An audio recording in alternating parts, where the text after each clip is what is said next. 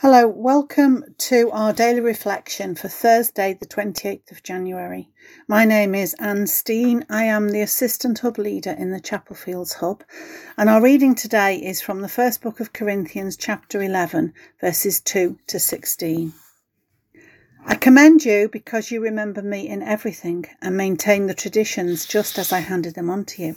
But I want you to understand that Christ is the head of every man, and the husband is the head of his wife, and God is the head of Christ.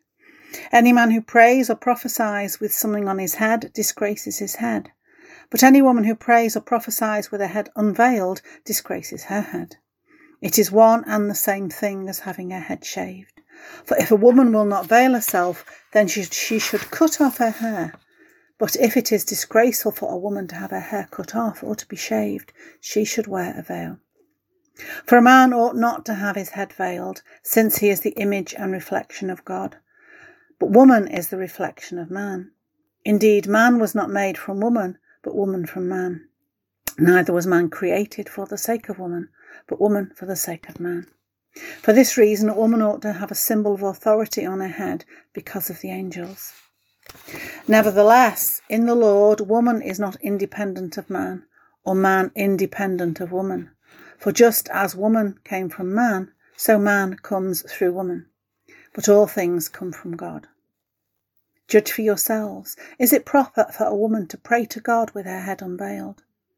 Does not nature itself teach you that if a man wears hair long, it is degrading to him, but if a woman has long hair, it is her glory?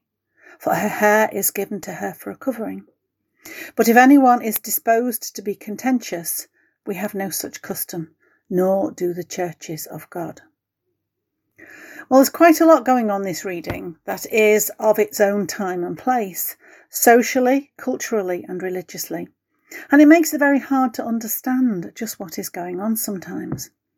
For instance, religiously, Paul wrote this against a background of Christianity being a new religion, just emerging from Judaism, and one that was looked on with suspicion by so many people. And it appears that Paul is trying to address an issue that was going on in the new church in Corinth. And it being written in such a different time and place makes it harder for us to understand what Paul was saying. For instance, Corinth at the time was one of the most licentious cities in the ancient world. And Paul is trying to make it clear that Christians are different from such things. Christians were seen as different enough without going against local customs.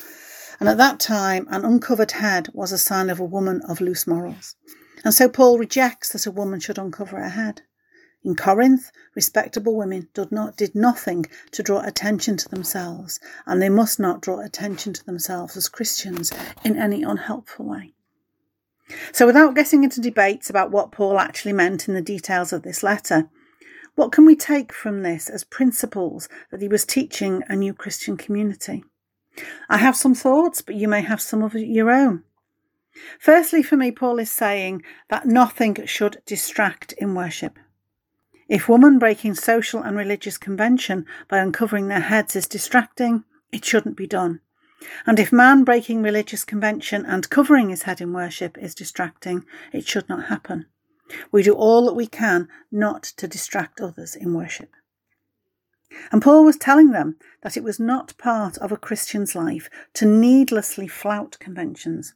There were far more important things to be done than to stir up any sort of controversy and outrage proprieties needlessly.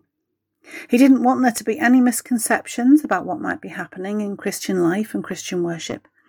He was saying that nothing must come in the way of spreading the good news of Jesus and of people becoming Christians. As to have people talking about Christianity in the wrong way would do. It would come in the way of mission. And that the thing of overriding importance was Christian mission, and we are not to let arguments over custom and practice get in the way of that mission, and to needlessly do things that are unhelpful to our mission as Christians is wrong. And lastly for us today, in verse 11, Paul says, "Nevertheless, in the Lord, woman is not independent of man, or man independent of woman. For just as women come from man, so man comes through women, but all things come from God." Whatever our views on roles and relationship between men and women, this verse makes it clear that mission is for everybody. It is not something confined to one gender or the other. It is for all. And furthermore, in the Lord, woman is not independent of man, or man independent of woman.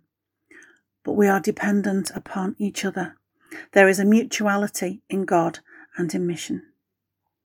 So to summarise, we do not do anything that detracts other people from worship, nor do we do anything that brings shame and disgrace upon Jesus and impair our Christian ministry. Furthermore, Christian mission is for everybody because Christians are mutually dependent on each other. Amen.